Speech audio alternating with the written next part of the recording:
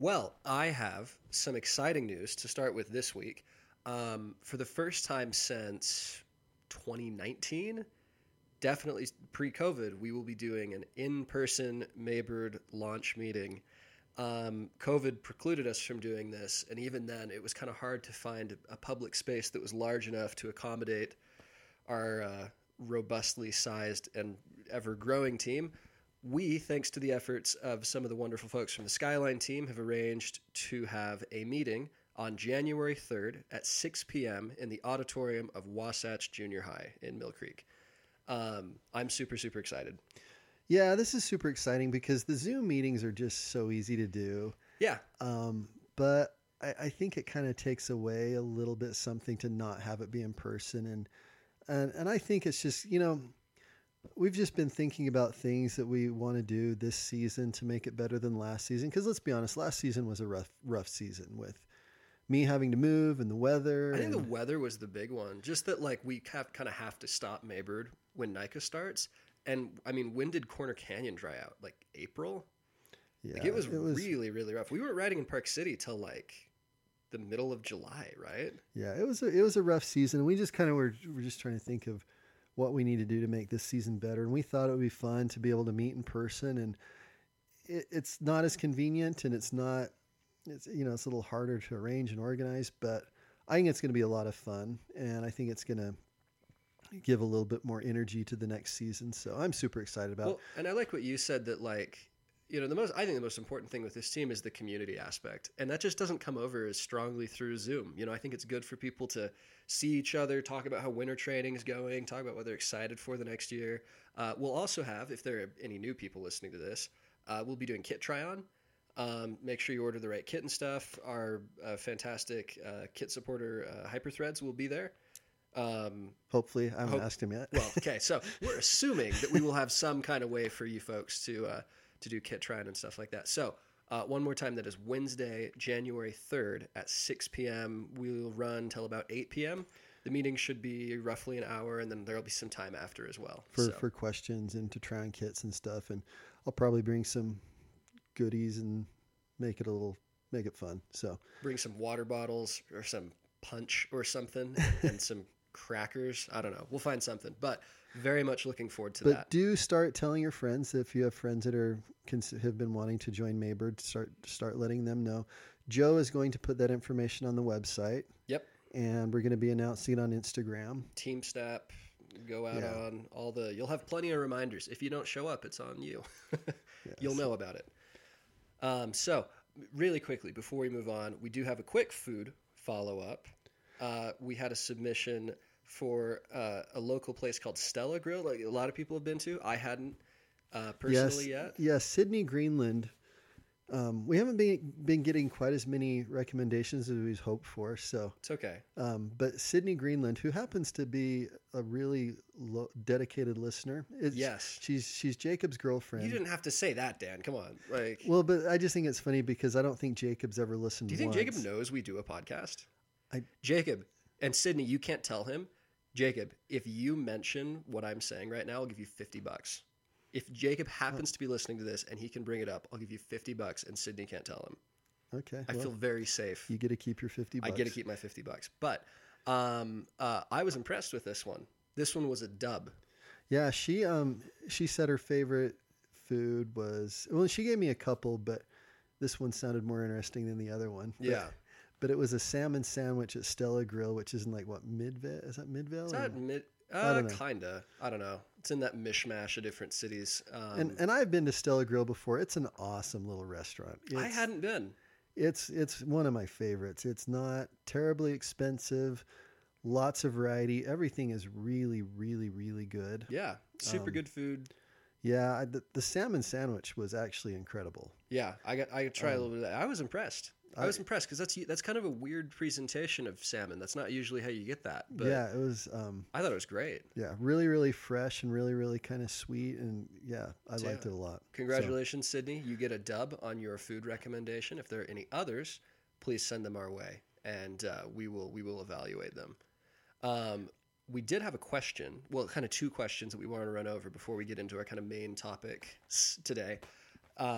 First off, we had somebody ask about creatine for cycling use, and this is an interesting one because I've heard about creatine a lot, and I don't actually have any idea what it is. I know that like bodybuilders talk about it. It's like a bodybuilding supplement, right? Like, what are your thoughts on it, and then what are your thoughts on its use for cyclists? Well, creatine's an interesting one because it's one of the few supplements that you could take where you would actually notice a difference. Like most supplements that you would take, unless you were really, really deficient in a certain area, you would not notice a difference, good or bad, for most supplements, other than like caffeine, beetroot, and creatine are just a few of a really short list of supplements that actually do something really noticeable. Seem to move the needle in a noticeable way. Yeah. And it's basically a combination of 3 amino acids that help our bodies develop muscle and gain strength. Okay, so going back to high school chemistry, amino acids make up proteins. So is it like protein powder? Well, it's kind of singling out that particular combination, and basically what it does, the benefits it has is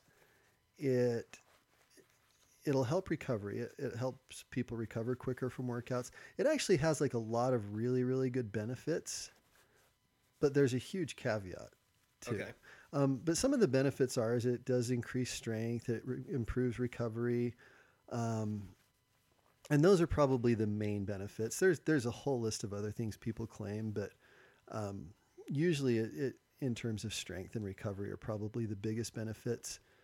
The huge caveat is it's associated with a large increase in weight. Typically, people that supplement with creatine can gain around 5 or 6 pounds. So this is probably why it's popular in the bodybuilding space, right? Like you always hear bodybuilders talking about wanting to be able to gain weight and be in a calorie surplus and be lifting a lot to gain muscle mass to look good and stuff like that. This is more where this product is being used, right? Yeah, for sure. And this is actually a pretty controversial question, and I guarantee that my thoughts on it to some could be controversial, but I personally think that the cons outweigh the pros in this case. I think that, especially if you are not a vegetarian, if meat's part of your diet, I think you're probably getting enough as an endurance athlete. I think supplementing in high dosages of it, while there are a lot of benefits, the increase in weight even if you're not lifting, just taking creatine, you are likely to see an increase in weight and muscle mass or weight. Well, and it's mostly water weight. Oh, really? It makes you retain more water? Yeah, it does. It's mostly water weight that's going to increase. So in my opinion, it's really not worth it unless you're vegan or vegetarian. You might consider it, and also maybe some that are like extremely thin, like kind of the bean pole type. Basically, like if your doctor's telling you might consider it, listen to them. Most of you are probably not going to see a benefit. I don't think it's something doctors usually recommend. I don't know. I mean, if you had like a severely underweight vegan, maybe, right? Like maybe, it might be something you'd consider. But probably not, basically. I'd say for most people, it's probably not going to help you as an endurance athlete. So. Got it. Next question we had. In response to our discussion about trainers and Zwift and all that, is people asking about Peloton, which is the popular exercise bike and kind of fitness platform that a lot of people have adopted in the past few years.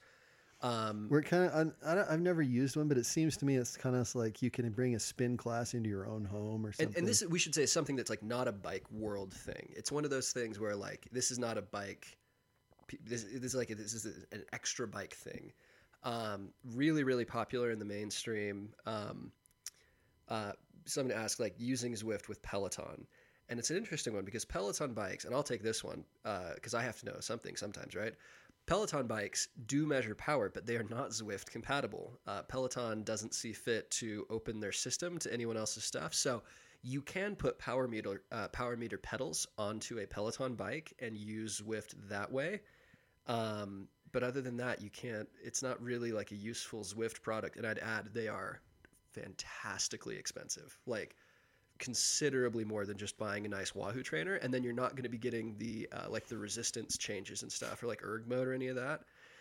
If you want to buy a Peloton because you want to stay fit and stuff, like I think for general fitness, if you want general fitness and have a lot of disposable income, sure. But like I think for cycling, if your goal is to train specifically for cycling, I think there are a lot of products that will serve you a lot better.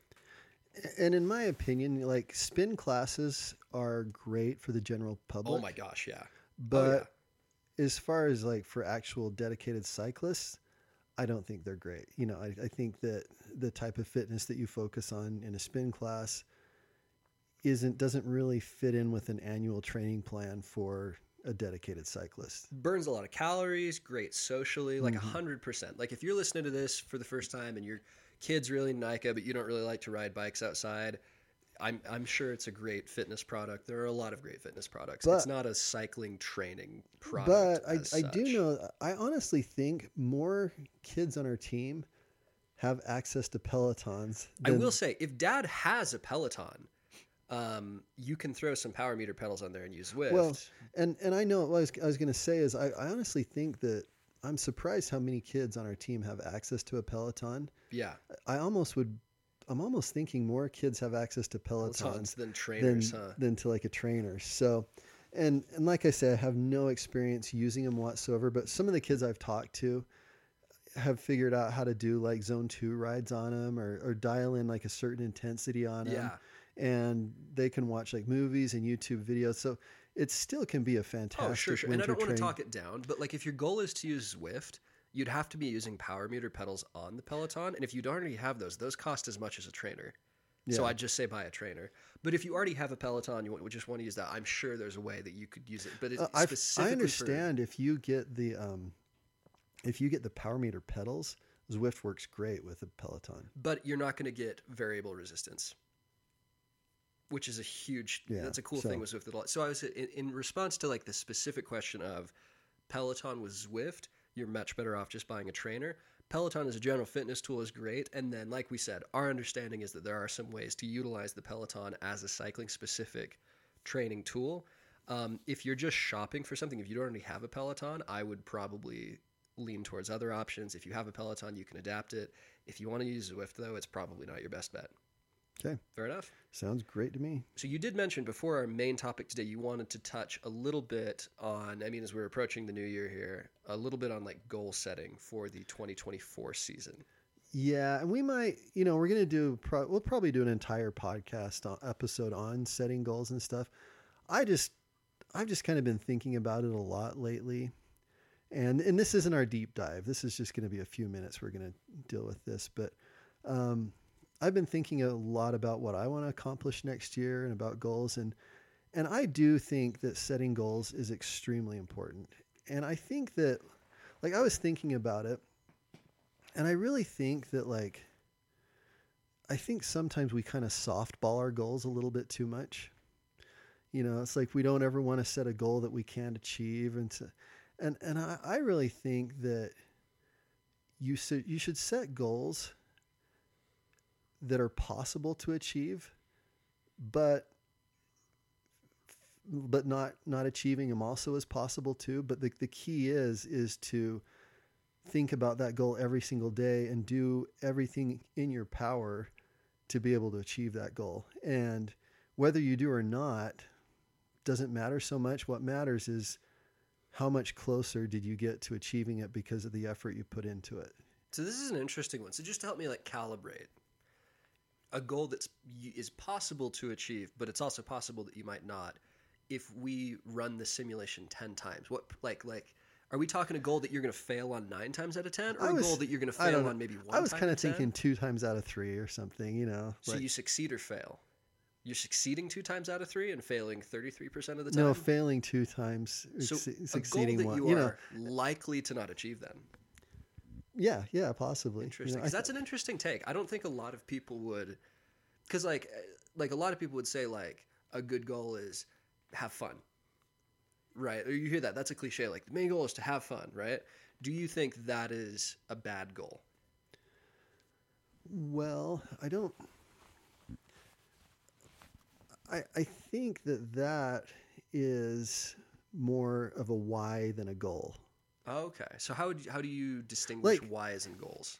like for me, like a goal is just something that you'd like to do that you currently can't or aren't, you know, Okay. and something that's very possible. And if you did things right, you could accomplish.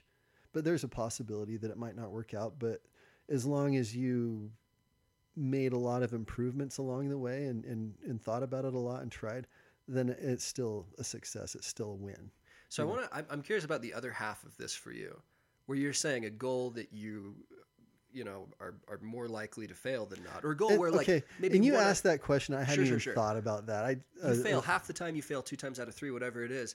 If everybody listening to this goes and applies that, what are your thoughts for the people who don't achieve their goal? Like, how do you approach that? well, like I said, the approaching the goal itself isn't the important thing to me. It's the important thing is that if you're going to set a goal, to make a big deal of it. Like don't just have something like a goal you set, like a New Year's resolution, and then you don't, like a week later you don't even think about it again. Like if you're going to go to the trouble of setting a goal, it needs to be something you think about like almost every day. So it kind of And has to be make a big audacious goal, yeah, and then if you get 80% of the way there, that's a win. that's a win. Okay, Yeah. interesting. Because I So- guess it's like unspecific goals, or like little like I want to be better than I was last year. Like if that was your stated goal, that's I mean, first off, it's hard to define, and then second, I don't know how inspiring that is, because it's pretty relative. Well, and not so much a goal, maybe too, but maybe just like even a challenge, you know, like Okay. like for instance, you know, like you're signing up for Point to Point this year, you know, and that's something you haven't done before, and it's something that, you know, and it's something you're going to succeed at, you know, you know, but it's also something that, you know, for that to be a good experience, you're going to have to be Yeah. consistent and work hard. And So goals should be affecting something in your behavior, right? Like me setting the goal of riding to the top of Snowbird would be a bad goal. That's something I did 10 times last year. It's something I'm totally capable of doing as long as I'm not injured. That's a bad goal. But maybe saying my goal is to win the World Cup overall or the Giro d'Italia next year would be a bad goal too, because there is a 0% chance of me doing that. So is in this calibration maybe like 50-50, you know, like or what? Yeah. there's a real chance, like something that is big and audacious and hairy enough, that there's a real chance that you don't actually manage to get over the line, but that you can say, I'm within sight of the line. But you're And going to that's- become a better person in the process of trying to achieve that. Got it. you Okay. know? So, and that's, you know, I just think kind of having something there that you're working towards just keeps this from being a dead end job, you know? And so, Yeah. you know, and so like, and like, like personally, I don't have any really big, hairy, audacious goals set for me personally next year, but I do have some things that I'd really like to do that I think would be fun, and they're kind of motivating me right now. Super excited about them. You sent me a text the other day. I did that. You That just seemed ignored. to be, well, I was busy, but that seemed to be a bunch of big, hairy, audacious goals. Well, Am I wrong? no, they didn't. No, like none of them scare me that much. They just excite me. You know, Should a goal scare you? maybe a little bit. There's one goal on there that does a little bit, but so for next year, and the thing is I'm going to share this list with you guys just because, like, if I'm going to do something big, I always like to tell a few people just so I have There's some an accountability structure. Okay. Exactly. So the first thing I want to do next spring is I'm planning, and these are things that I want to do with other people. So if anyone out there wants to do these things with me, let me know, because I want to have a few If people. anyone else out there is therapy resistant and has free time, Yeah, I want to do these things in groups, you know. So if any of this interests you, hit me up and let's do it together. So, but in the spring, I'm planning the first annual CCP2P. So background, P2P refers to point, and CC is Corner either Canyon. the width of your tires or Corner Canyon. So Corner Canyon point to point. Yeah, I want to plan the Corner Canyon point to point, which is a ride I want to do in the spring, which is going to basically start in Sandy and go out to Utah County, all through like Corner Canyon trails and Alpine trails and Pleasant Grove trails. And the goal is to get a similar amount of elevation and mileage as to point. So immediate response, gross, ew. It is interesting. Is there a precedent for this? Oh, I'm sure like Drew Free does it every weekend, but right. Huh. That is an interesting thought. Because it's probably the only other place around where you could really do that much single track outside of Park City, where there's that much single track, huh? Mm-hmm.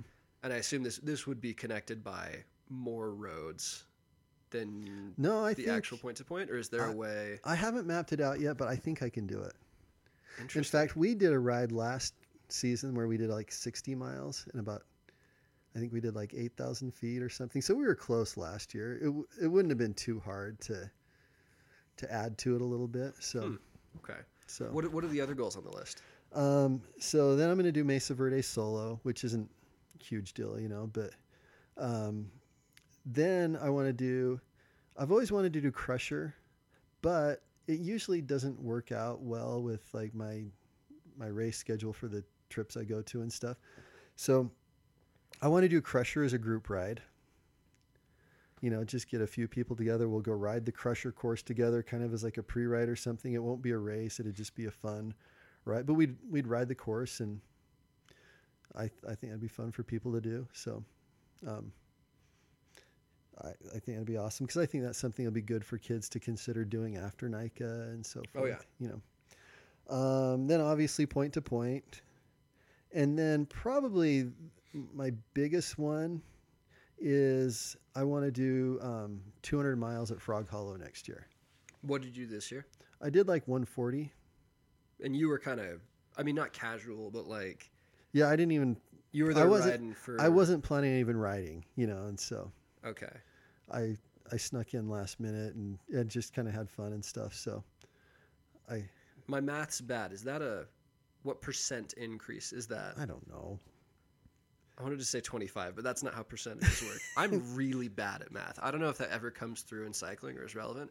I also want to note that I was like, CCP2P, and I tried to make it clever. So, and I said tire width. That's C, not CC. I should have said like engine size or something. I want to correct myself there because I was like, oh, that was stupid. You don't say 7 or CC. No one cares.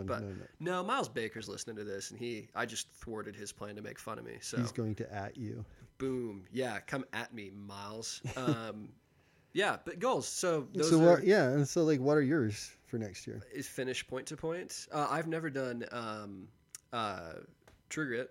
Finally signed up for that. You've ridden the course a bunch of times. Never done it in a race situation though. So I wonder if it'll be easier or harder because part of the problem riding it not as a race is that you waste an incredible amount of time trying looking to at your find map. the course. So part of me wonders if it'll be easier. I think it'll be faster. Well, it's going to be faster. Definitely for faster. Sure, but yeah, that and then like I'm still kind of in the, and I think that like a lot of people kind of post high school when you have like school and maybe your career and your first really serious relationships going on, like that is where we just see a huge drop off in like cycling participation post NICA. I do think my message to my people, because you're near and dear to my heart, is like maybe some broader goals are okay for you. And if your goal might be, I'm going to ride 4 times a week and the results will be what they are.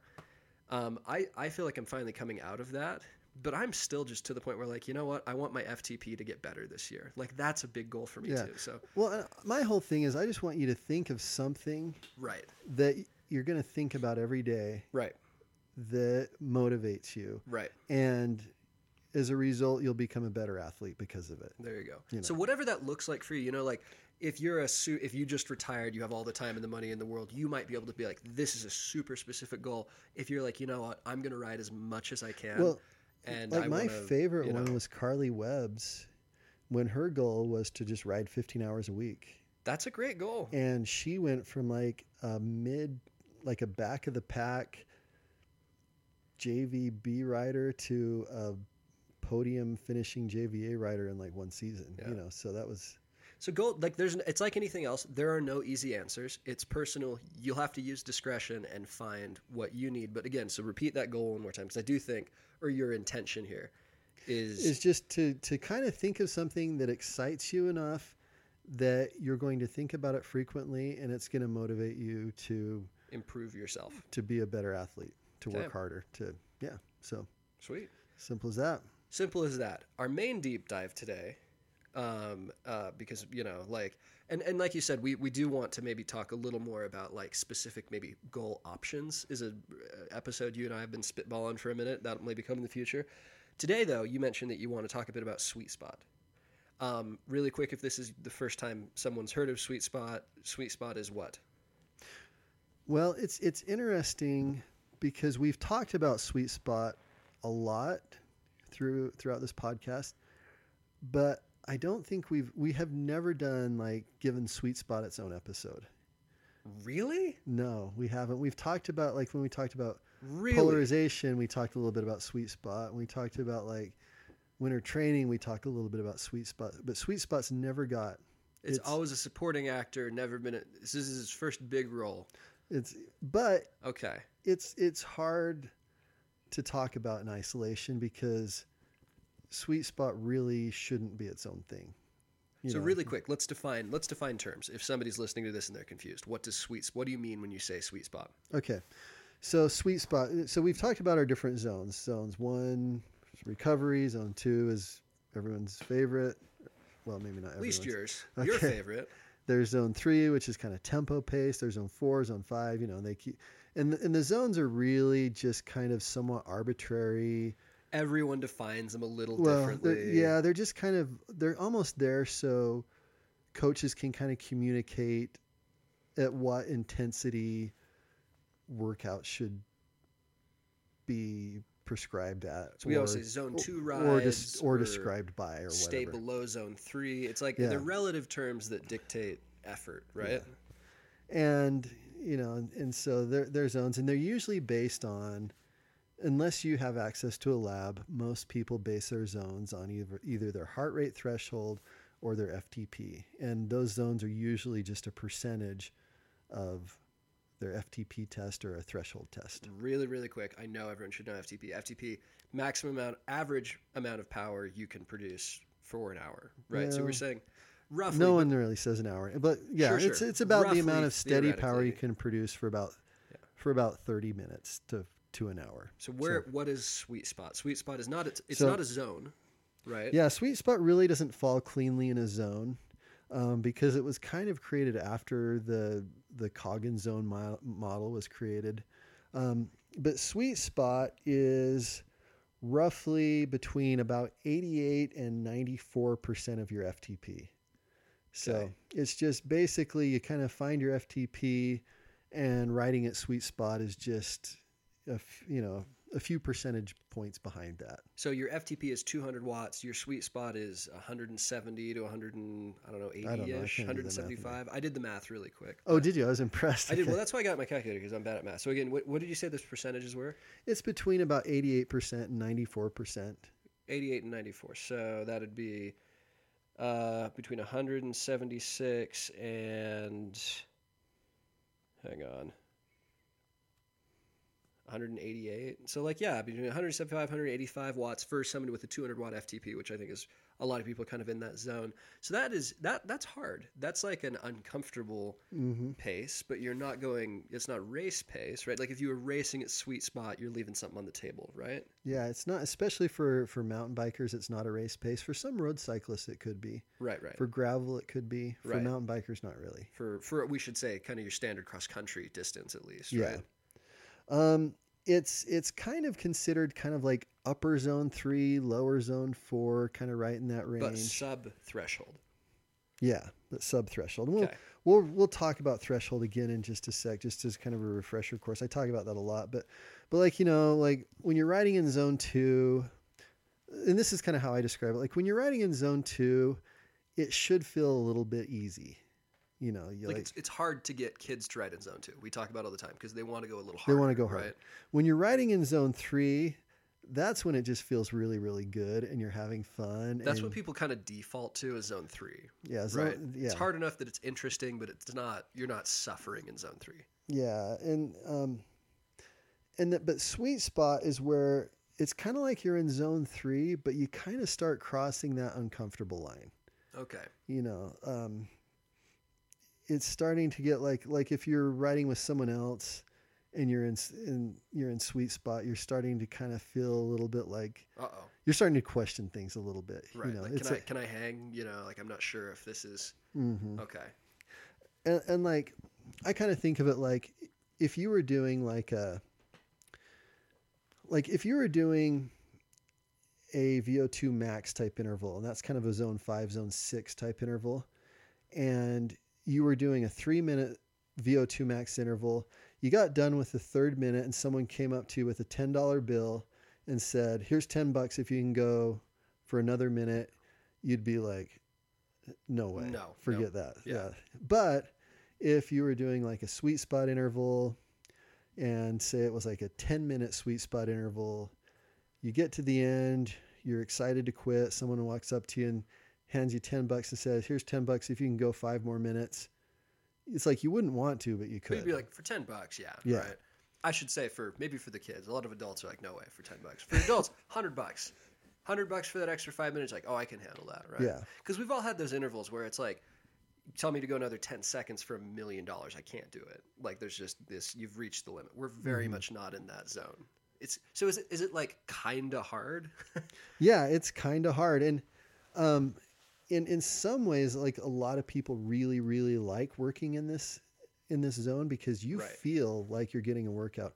Like zone 2 takes a lot of faith because a lot of times zone 2 work, a lot of people don't really feel like they're getting a workout, even though you just got to trust the system that you are. Right. Like when you're working sweet spot, you feel like you're working out.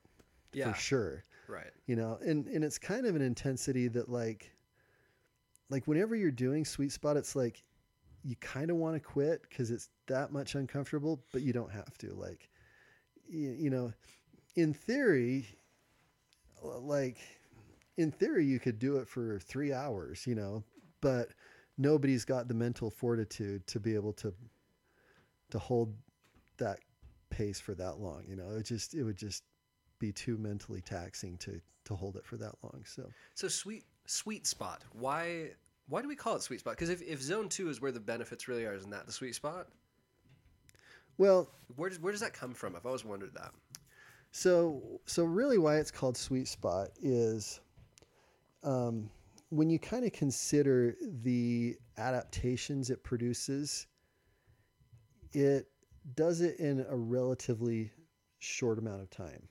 Bang for your buck. It's a bang for your buck thing. Okay. And it really kind of comes from like you kind of get like as your exercise gets more and more and more intense, the physiological strain on your body and the amount of recovery required increases. And it's kind of like the maximum intensity you can kind of work out where the physiological strain isn't that high.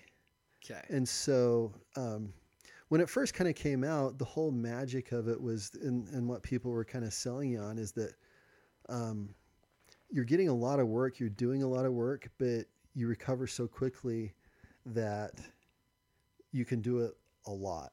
And it kind of got overused at first, like people thought that you could kind of do it every single day and be fine. And turns out that only works for a little while. Like a lot of people that would do that really tended to plateau and overtrain and burn out. It still needs to be used in moderation, but you do recover from it a lot quicker than other types of work. And one of the biggest selling points to sweet spot training is that you get almost identical benefits at training just below your threshold that you would if you trained just above it. But if you train just above it, The strain is significantly higher. It costs a lot more for the same gains. Exactly. Okay. And this is something I believe personally because I've experimented with it on myself and with people I've worked with and so It's forth. Pretty well established, I think. Yeah, like really working just above your threshold really doesn't seem to be that beneficial. But I've seen just amazing results with people that do some sweet spot work for increasing their FTP. So I have lived a lot in the sweet spot world over the past few years with the kind of post-NICA phase of my life where it's like you have 2 hours between classes 3 days a week, right? Or like it's winter and I have an hour that I have available to spend. This is something that comes up with time crunched athletes a lot, is working in sweet spot because you can get pretty significant gains for your time, where the zone 2 training is ideal, but it's kind of really magical when you can spend a lot of time at zone 2. Sweet spot is really relevant for time crunched athletes, right? Yeah, and it's I would just kind of correct you a little bit there because I think a lot of people think because they go out and do a ride that's kind of hard that they're riding sweet spot. And really what that is more is they're doing a lot of like zone 1 and zone 6 and zone 1 and zone 6. To actually ride at sweet spot needs to be pretty intentional. So we're not saying you're averaging at sweet spot. We're saying you're actually living in sweet spot. You're really trying to hold it within that intensity range. Got it. And, you know, if you just go out and do a hard group ride with your buddies, you're really probably just doing a lot of like zone 2, zone 4, zone 6, zone 1, zone, to really ride at sweet spot, you really almost need to do it either on a trainer or on Immigration Canyon. Interesting. And you kind of have to watch your computer to kind of make sure you're in that range because it's surprisingly difficult. So I'm saying I've been doing sweet spot. In reality, me and a lot of other people that say that probably aren't, right? Probably not. Interesting. You know, I think if you had access to your power files, you'd probably go back and look at some of those hard rides that you do because you're time crunched, so you want to go hard. Right. And you probably wouldn't actually find a whole lot of time in that zone. You'd probably find a lot of below it and a lot way above it. So you're kind of bouncing around a lot. And I think that's what a lot of people do. And I think a lot of people kind of think that's sweet spot when they do it, but it's really not the intention. Well, it's interesting that you say that because like this is popular, right? Like this is one of those like endurance, at least in the endurance training world, this is kind of a buzzword, right? This is like synergy in the corporate world is sweet spot. And it seems like maybe people are misusing the term. No, I think people use the term correctly, but it's, it gained a lot of popularity, like 10, 12 or so years ago, with Dr. Andy Coggan, and he kind of produced some charts that seem a little arbitrary to me, but like if you look at some of these charts he produced, like he's got kind of like the different zones across the top of the chart, and then down the side of the chart he's got like all these physiological adaptations, and and the more adaptations that you get from each zone, he'll put like an X there, and like in the sweet spot column he's just got all these X's, and like if you looked at that chart, that's probably all you'd ever do is sweet spot. But again, kind of arbitrary. Like we say, like sports science is not as good as like medical science, right? Like when we say science here, it's a much lower. Yeah, I think this chart was more just kind of an illustration rather than right. There's probably not a paper because with if you looked at this chart, you probably would never do zone 2 again. Right. But that it really brought a lot of popularity to it. A lot of training, and the thing is, it's not really. It should never ever be a training method. It's more of a type of workout.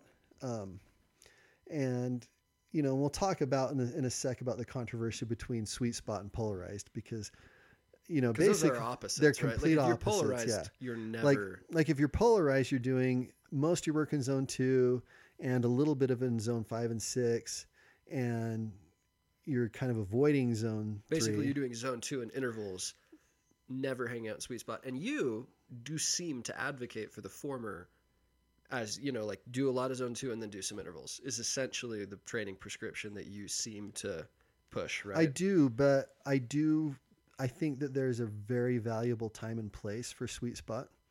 And we'll talk about that in just a second. But it really, the whole polarized versus sweet spot debate really isn't a fair debate. And we'll talk about that in a second. But yeah, it kind of got really, like high intensity intervals were just super popular. And there for a while, it was like kind of all anyone ever did. And then, kind of like sweet spot started gaining some popularity because, really for newer beginner or returning athletes, there's a lot of bang for the buck with sweet spot. If you do sweet spot training for the appropriate amount of time, you will notice a difference. There's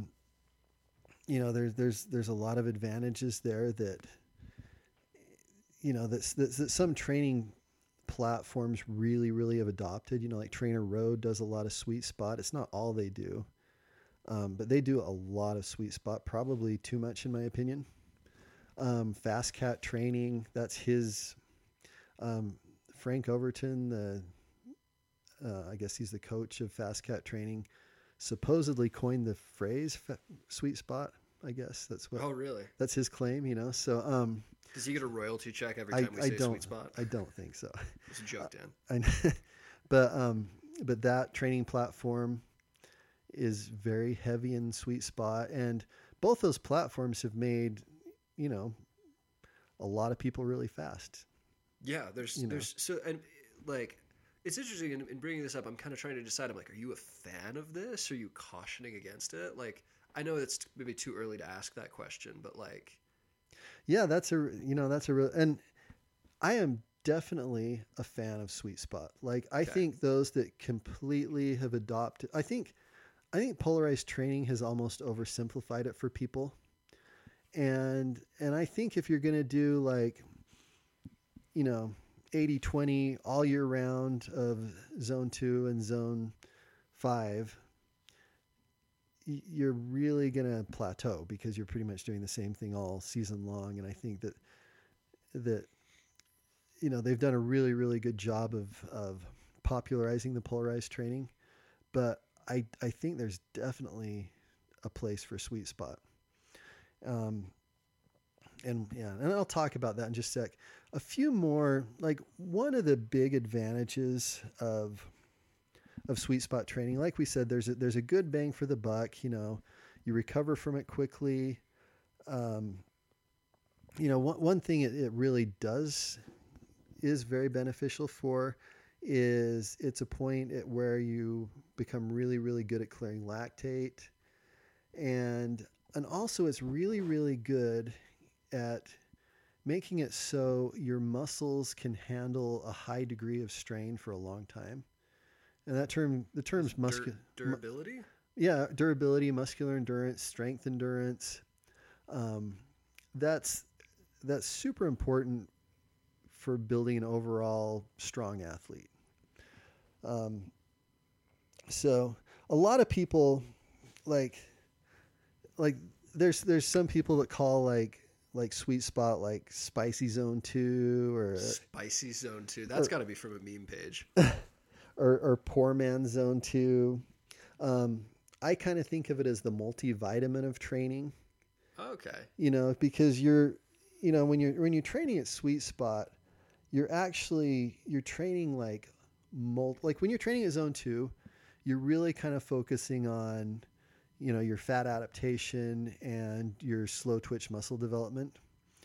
When you're training at sweet spot, you're still developing those, but not in as an effective as a way of those two things, but you're training other things as well.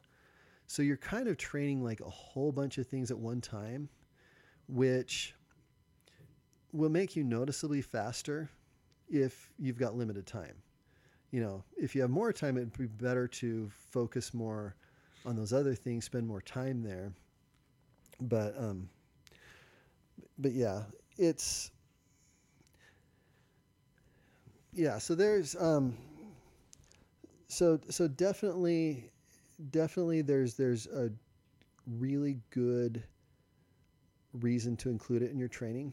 We'll talk a little bit about when and where, but just as a review, because one of the important things is understanding that what training below your threshold means.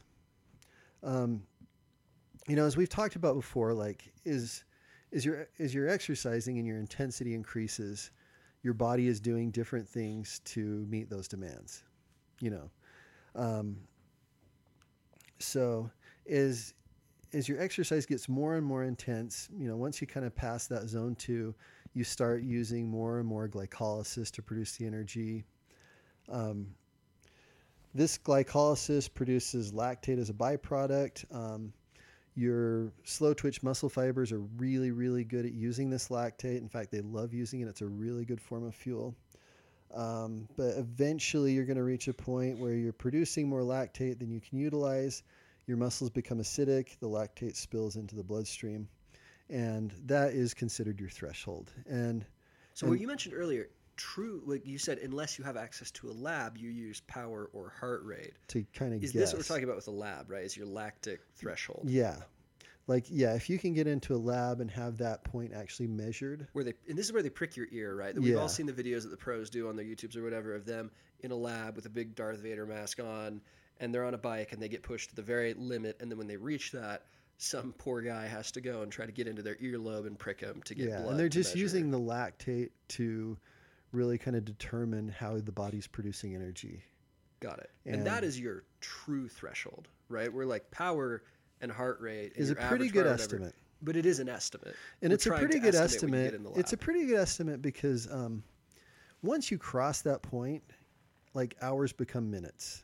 There's like an exponential dip. Yeah. Right? In how long you can so survive. I think for most people, getting into a lab isn't that necessary. No. Like it would be overkill for it would be most interesting, of us to do that. But and above that threshold, also what kind of starts happening is that's the point where, like, and this is assuming like if you're kind of doing a test to see which energy systems you're using, you just gradually ramp up the power. You'd get to that point where you're producing more lactate, it's spilling into the bloodstream. At that point, you're still like completely aerobic, assuming that you're producing that power in a steady fashion. If you're the type that like goes easy, pedals hard, goes easy, pedals hard, goes, there's an anaerobic contribution to that, even below your FTP. But assuming you're just gradually ramping up that power, like in a steady way, you are just completely aerobic.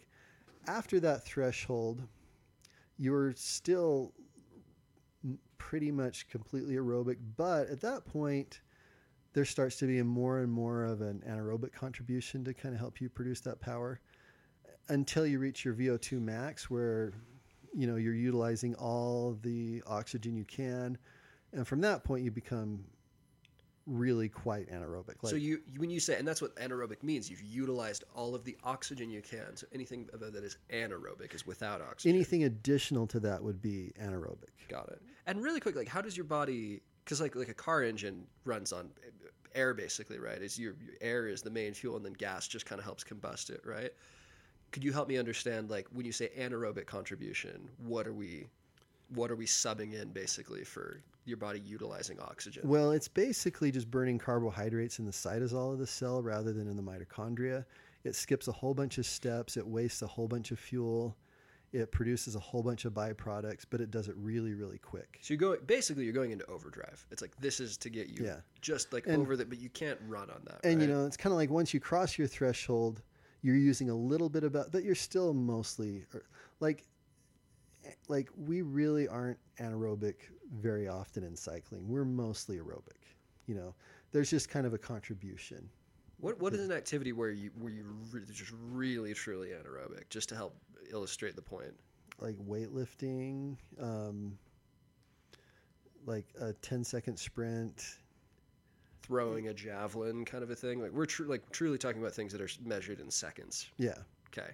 Yeah. So, but once you cross that threshold, the anaerobic contribution increases. Okay. So it's really not you're becoming, like to say you're becoming anaerobic isn't true. It's the pie chart that shows how much anaerobic is coming into play, like that gets slice bigger and bigger the further you're gets above. bigger and bigger, but it still the isn't further you're above threshold.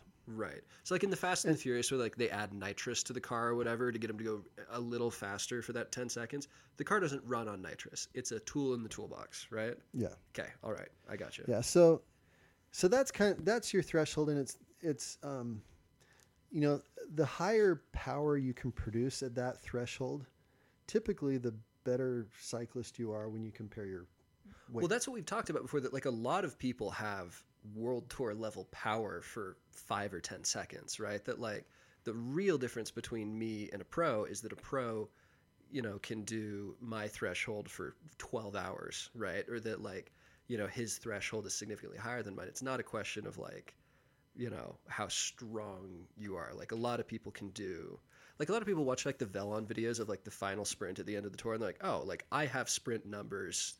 My sprint numbers hit that occasionally. Like I'm not insanely far off that, but you are insanely far off Pogacar's threshold, right? Okay.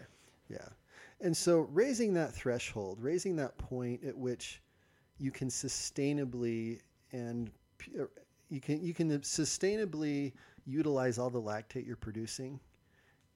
The longer you're able, the higher you're able to get that point, the better cyclist you're going to be. So raising it is going to make you a better racer. Got it. You know, and like you would probably think that like riding above it is going to help, but it turns out it really doesn't. Huh. Riding at sweet spot is a very, very effective way to increase that threshold, because you're riding at that point where your body is clearing about the maximum amount of lactate that it can, and it's getting better and better at doing that. And that you're doing it without doing an insane amount of damage. Then you can recover that you from can it do quickly. it quite a bit, right?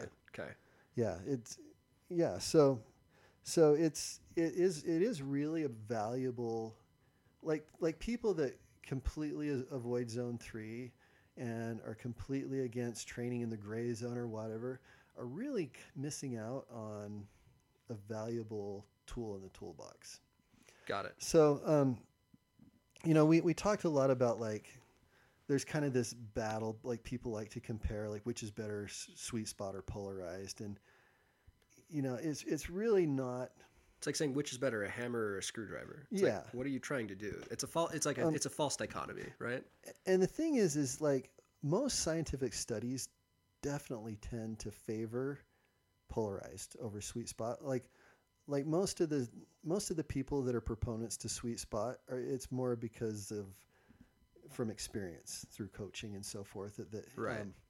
You know, if you purely looked at like scientific papers on comparing the two, you would definitely pick polarized.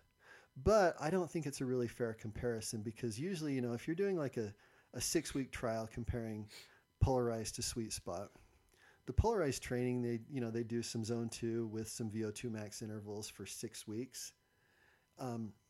That type of work, that VO2 max type of intervals, they are very, very potent, and they kind of tend to max out in about 6 weeks. So it's really kind of reaching the peak effectiveness of that type of training at 6 weeks, where obviously whoever's doing that is going to get faster. So you're saying there's like a problem with the study methodology, and what you'd really need is that non-existent scientific study that follows cyclists for like 5 years. Well, for sure. But if you, to really make it a fair comparison to sweet spot, like sweet spot training doesn't tend to max out for like 10 months or 11 months. You know, it takes longer to get the maximum amount of benefit from a sweet spot type training. Just like zone 2 takes years and years to maximize. Right. Sweet spot takes months, not weeks. Yeah, or weeks. Do you say 10 weeks? You said 10 months versus 6 weeks. Did I say 10 weeks? months? I meant weeks. Sorry. Okay. It takes about 10 to 12. Can we edit that? Nah, that's a pain. Just know that I said months when I meant weeks back then. I don't think anybody will have stopped listening between now and then. And if they did, then they'll just be running around misinformed. But okay. You know, what do we do? All right. So really, to make it a fair comparison, you'd have to compare like sweet spot training for 6 weeks or sweet spot training for 10 weeks versus polarized for 6, you know, to really get a more fair comparison. But even like that, it's kind of like saying which is better, primer or paint. You know, they're kind of different things. Why would you only use one? Yeah. Right. And that's one of those things where people try to oversimplify and be like, this is the answer, whatever. And like everything else, it's like, no, the world is complex, and really maximizing your results means using discretion and making hard decisions that involve nuance, right? Yeah. But I do think that a more useful debate is comparing sweet spot to traditional base. Traditional base being Just 4 hours a day, 5 days a week of zone 2? of just zone 2. Got it. You know, that's traditionally how pros have trained for decades. And it's still the base method of choice for pro riders. And here's where I think it's a more useful debate, whether, you know, adding sweet spot to that is better or not. And it really just kind of depends on if you've got 15 to 20 hours a week to train during your base, maybe traditional is better. But most people, and I would probably say 99% of the people listening now, don't really have that much time. They can't do 3-4 hour rides every single day of the week. And I guarantee for those people, including sweet spot training into their base training will make them noticeably faster. So, but the caveat there is that, and I can't emphasize this enough, is that if you are going to include sweet spot training into your base training, that you don't do it every day. It's a supplement, right? You're still kind of polarized, but rather than doing VO2 max intervals, you're doing zone 2 with a couple sweet spot workouts a week. Okay. Yeah, I still wouldn't do more than 2, because you got to remember sweet spot workouts need to be considered your hard workouts for the week. And as a general rule, you should have no more than 2 hard workouts a week, and the rest should be zone 2 easy or recovery. And you need to count sweet spot rides as your hard rides. So during your base, you would do 2 sweet spot workouts a week, and the rest would be zone 2. And I think for most people, that's going to be a very effective base period. Got it. So there's basically, so we wanted to, we like, are you pro or anti zone 2? Like I said, we're trying to figure it out. Zone 2, sweet spot. Remember we visited that earlier where you're like, you know, I was trying to figure out, are we saying don't do this, or saying do this? And the answer is do it the right way. Absolutely. Do it during, I think it is a great, great, great tool during your base periods. Got it. And then once you're through with your base periods, once you start building up for race, you know, when you're 8 to 10 weeks before your A event, I probably wouldn't do a whole lot of sweet spot. Then I would go more polarized and do more zone 2 and VO2 max type intervals at that point. But during the base period, I would do zone 2 and sweet spot. And I think that's really kind of the best of both worlds.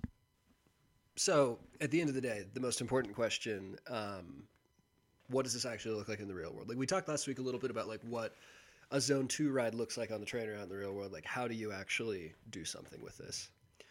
Yeah, so I think probably a really important principle to keep in mind with when you're attempting to do sweet spot training, it's similar to like with zone 2 training. Like you can't do zone 2, you can't progress zone 2 training by doing zone 2 harder, because you eventually kind of cross a line where it's not zone 2 anymore. It's not zone 2 anymore. You're starting to get a little bit glycolytic, you know, and then you're training different things a little bit, you know. So training at a higher intensity isn't really a shortcut. So I think like the first thing if you do want to attempt sweet spot training, the first thing would be to calibrate your zones, you know, take an FTP test or something, you know. So really quick, how good are FTP tests good for? How long are they good for? Yeah, like how often do you think as a general rule you should be considering retesting your FTP? Because it's not every week, but it's also not once every 5 years. You know, but the nice thing about like the ramp tests is you can do those all the time. They're like not a big deal. You know, you could do them frequently. Ramp test maybe really quick define for people who... Well, like so on Zwift, if you use Zwift, it's got like a ramp test that you just kind of like every minute it increases the wattage by like 20 watts or something until you fail, until you just can't push the pedals anymore. And it takes it just kind of figures out, it takes a certain percentage of which wattage you get to and estimates that as being your FTP. And the benefit you were getting at is those are usually what, like 8 to 12 minutes? Well, 8 minutes if you finish it, like, and you usually don't even get to the full 8 minutes Right. sometimes, you know. Yeah. So like, they're just a few minutes long, not super accurate, but it's a good calibration. Which is all you're really after, right? You're calibrating. you know.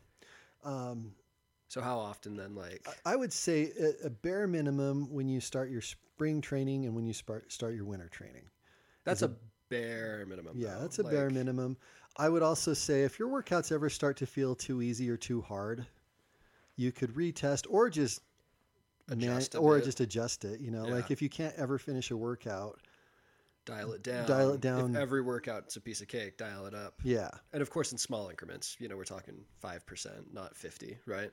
Yeah. So that's kind of the first thing. But yeah, like when you're training your sweet spot, overestimating it is counterproductive. You know, I'm so sorry to jump in again. Can we normalize not bragging about FTP? Like that is, don't tell other people what your FTP is. Not just because it's completely meaningless. Like me and, you know, I don't know, like Xander having the same FTP means nothing because he weighs significantly less than I do. Maybe I'm more aero than he. Like maybe our power meters are totally different. Like really quick, like I'm so sorry to just jump in here. Like don't talk about what your FTP is. It's just not helpful to anyone. It's a number for you to know. It doesn't mean anything in and of itself. It is a tool, like you said, it's to calibrate your workouts. Yeah.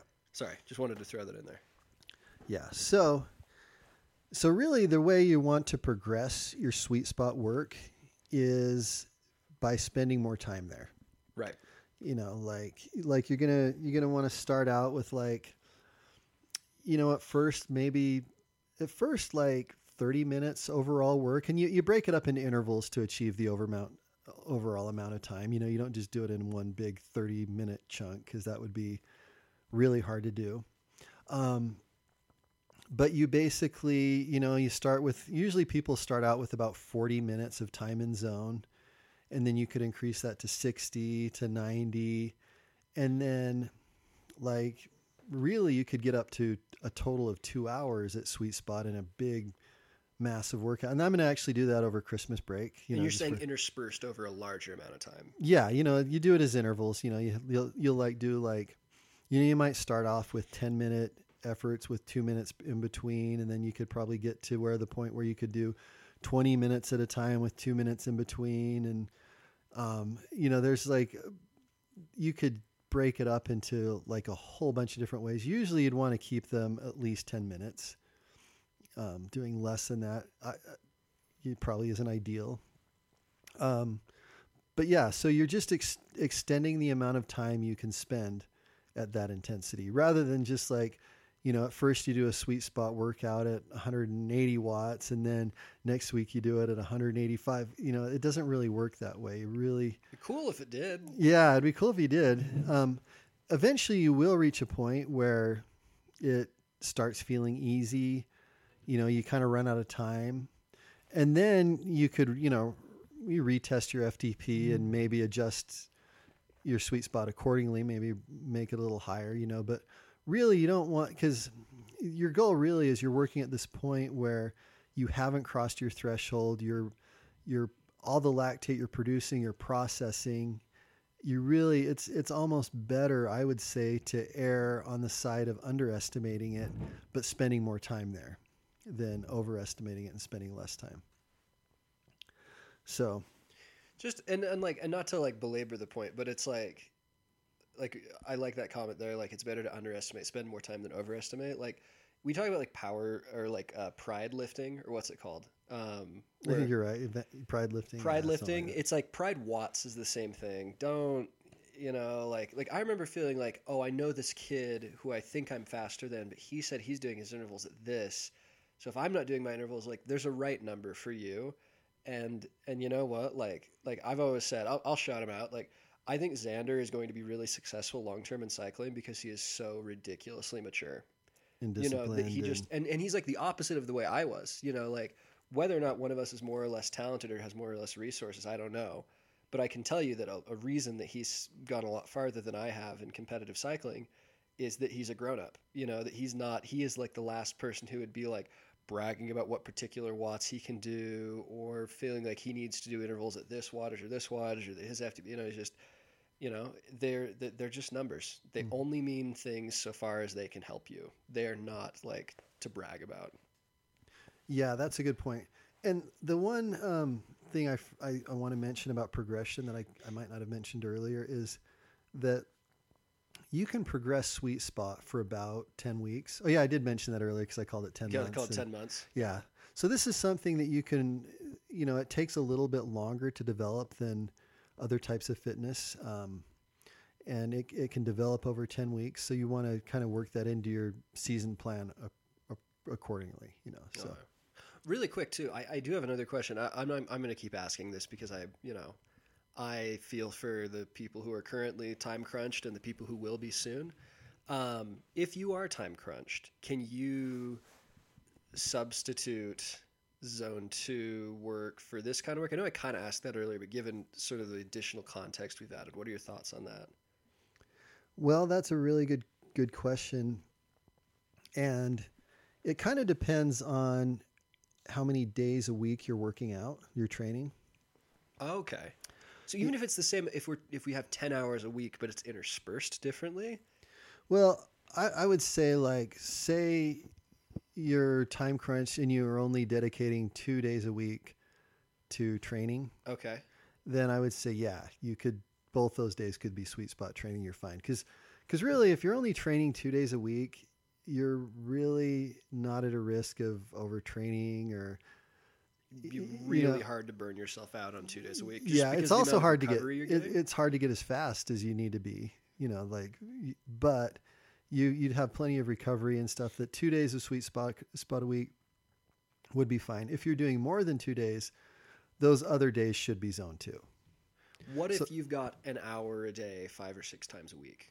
That you can do it every day, but you just don't have a lot of time. Yeah. So I would do 2 of those days. I would do sweet spot. The rest of them, I would do zone 2.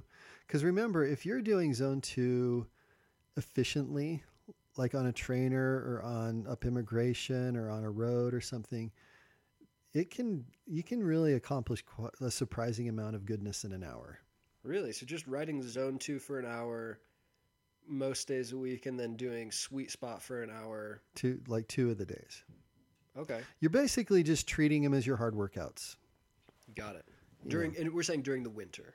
Well, during the winter or during any base season. Right. So this wouldn't be like in July. You're probably not going to be looking at it that way. But I think usually people schedule it. Well, but yeah, when you're in your build, you've got a little more time. Daylight. Yeah, and when you're in the build, it's more polarized then. It's like you're doing zone 2 with VO2 max type work or maybe some sprint work or what, Got it. But during your build, you would do sweet spot work would kind of be your hard workouts with your zone 2. So, got it. Okay, that makes enough sense. Yeah, and but you brought up winter training, we're doing winter training right now. Is sweet spot a good idea during winter training? And I would say it depends. I would say it depends what type of other training you're doing, what type, how intense your cross training is. Like for me, most of the activities I do are pretty low intensity. I mean, I walk Rusty the dog after work, and we went for a hike yesterday. We went for a hike. That's pretty for our Skimo kids, though. Yeah. So for me, when I ride the trainer, I probably should do some sweet spot work. Right. But if you're doing something like if your running group's higher intensity and your Skimo's higher intensity, you'd want to be cautious about doing.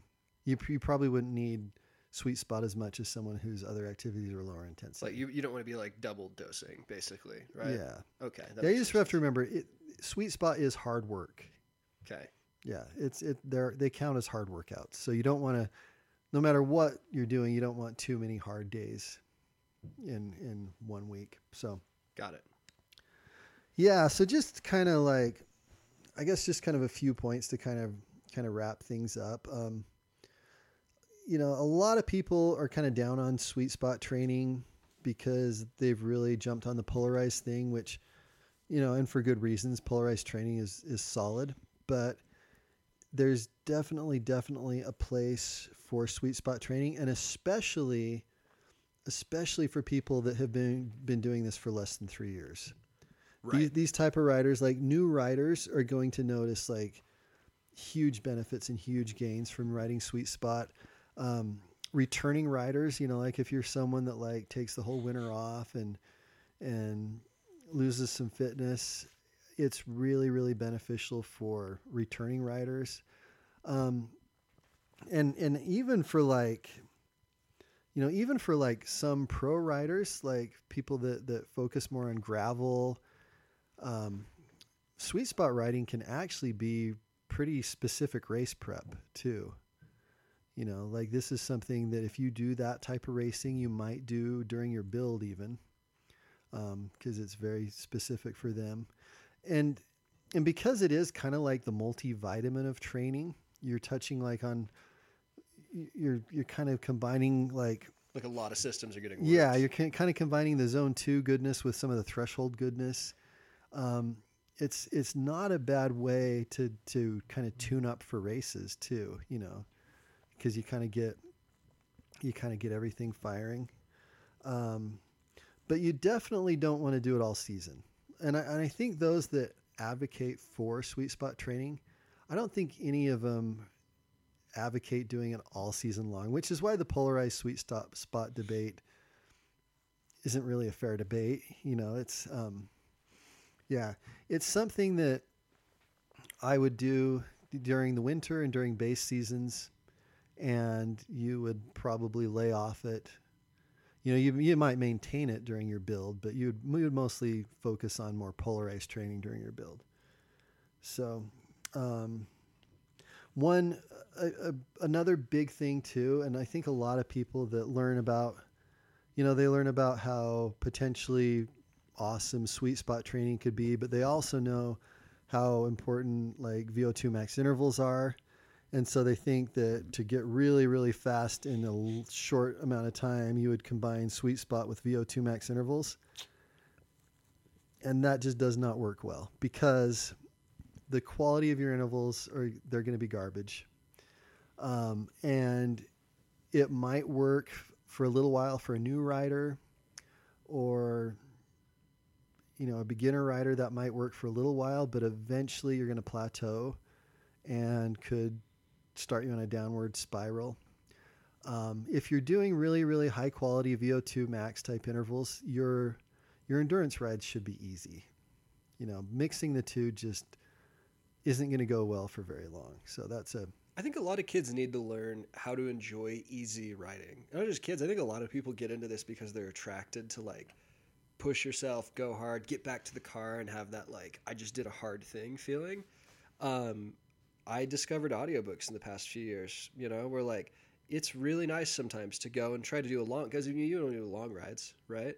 But like riding easy can be it's like going on a walk, sometimes you just go on a walk and listen to a podcast that you like or something. And it's really nice. Like learn to find joy. Cause I always used to be like, I hate riding easy. If I'm riding, I want to ride hard. Cause that's exciting. Right. Yeah. And I think it's harder on the trainer. But whatever you can do, like a long, and maybe it's easier on the road bike too, but like a nice long ride where you're not working super hard, but your heart's still beating and you're sweating just a little bit and being outside and stuff. Like those are lovely. Learn to enjoy them because they're great for you. And they do take a little bit of faith in the process and that's why people just love sweet spot training, because you really feel like you're getting a good workout, but it's still somewhat fun, just slightly uncomfortable. Right. If you're doing VO2 work, you shouldn't be excited for it. It's like It's like VO2 work sucks. It's like dreadfully hard, and it's definitely type 2 fun. It's not going to be fun while you're doing it. You might feel rewarded afterwards, But I think that's probably part of the reason sometimes people can abuse sweet spot and tempo training and so forth, because it does feel like you're accomplishing something. So it can kind of become a go-to type training intensity. I'm very guilty of this, by the way. but it really needs to be done in the right doses during the right times of the season. And, and mostly, like we've said, kind of during the base winter type seasons, and then during the builds, you're more polarized. But it definitely is a very, very useful tool to have in your toolbox. I think it's also really good for those that are more into like the endurance type mountain biking and the gravel riding and so forth. So don't dismiss it. Do it. Just don't overdo it. Kind of like a lot of things, I guess.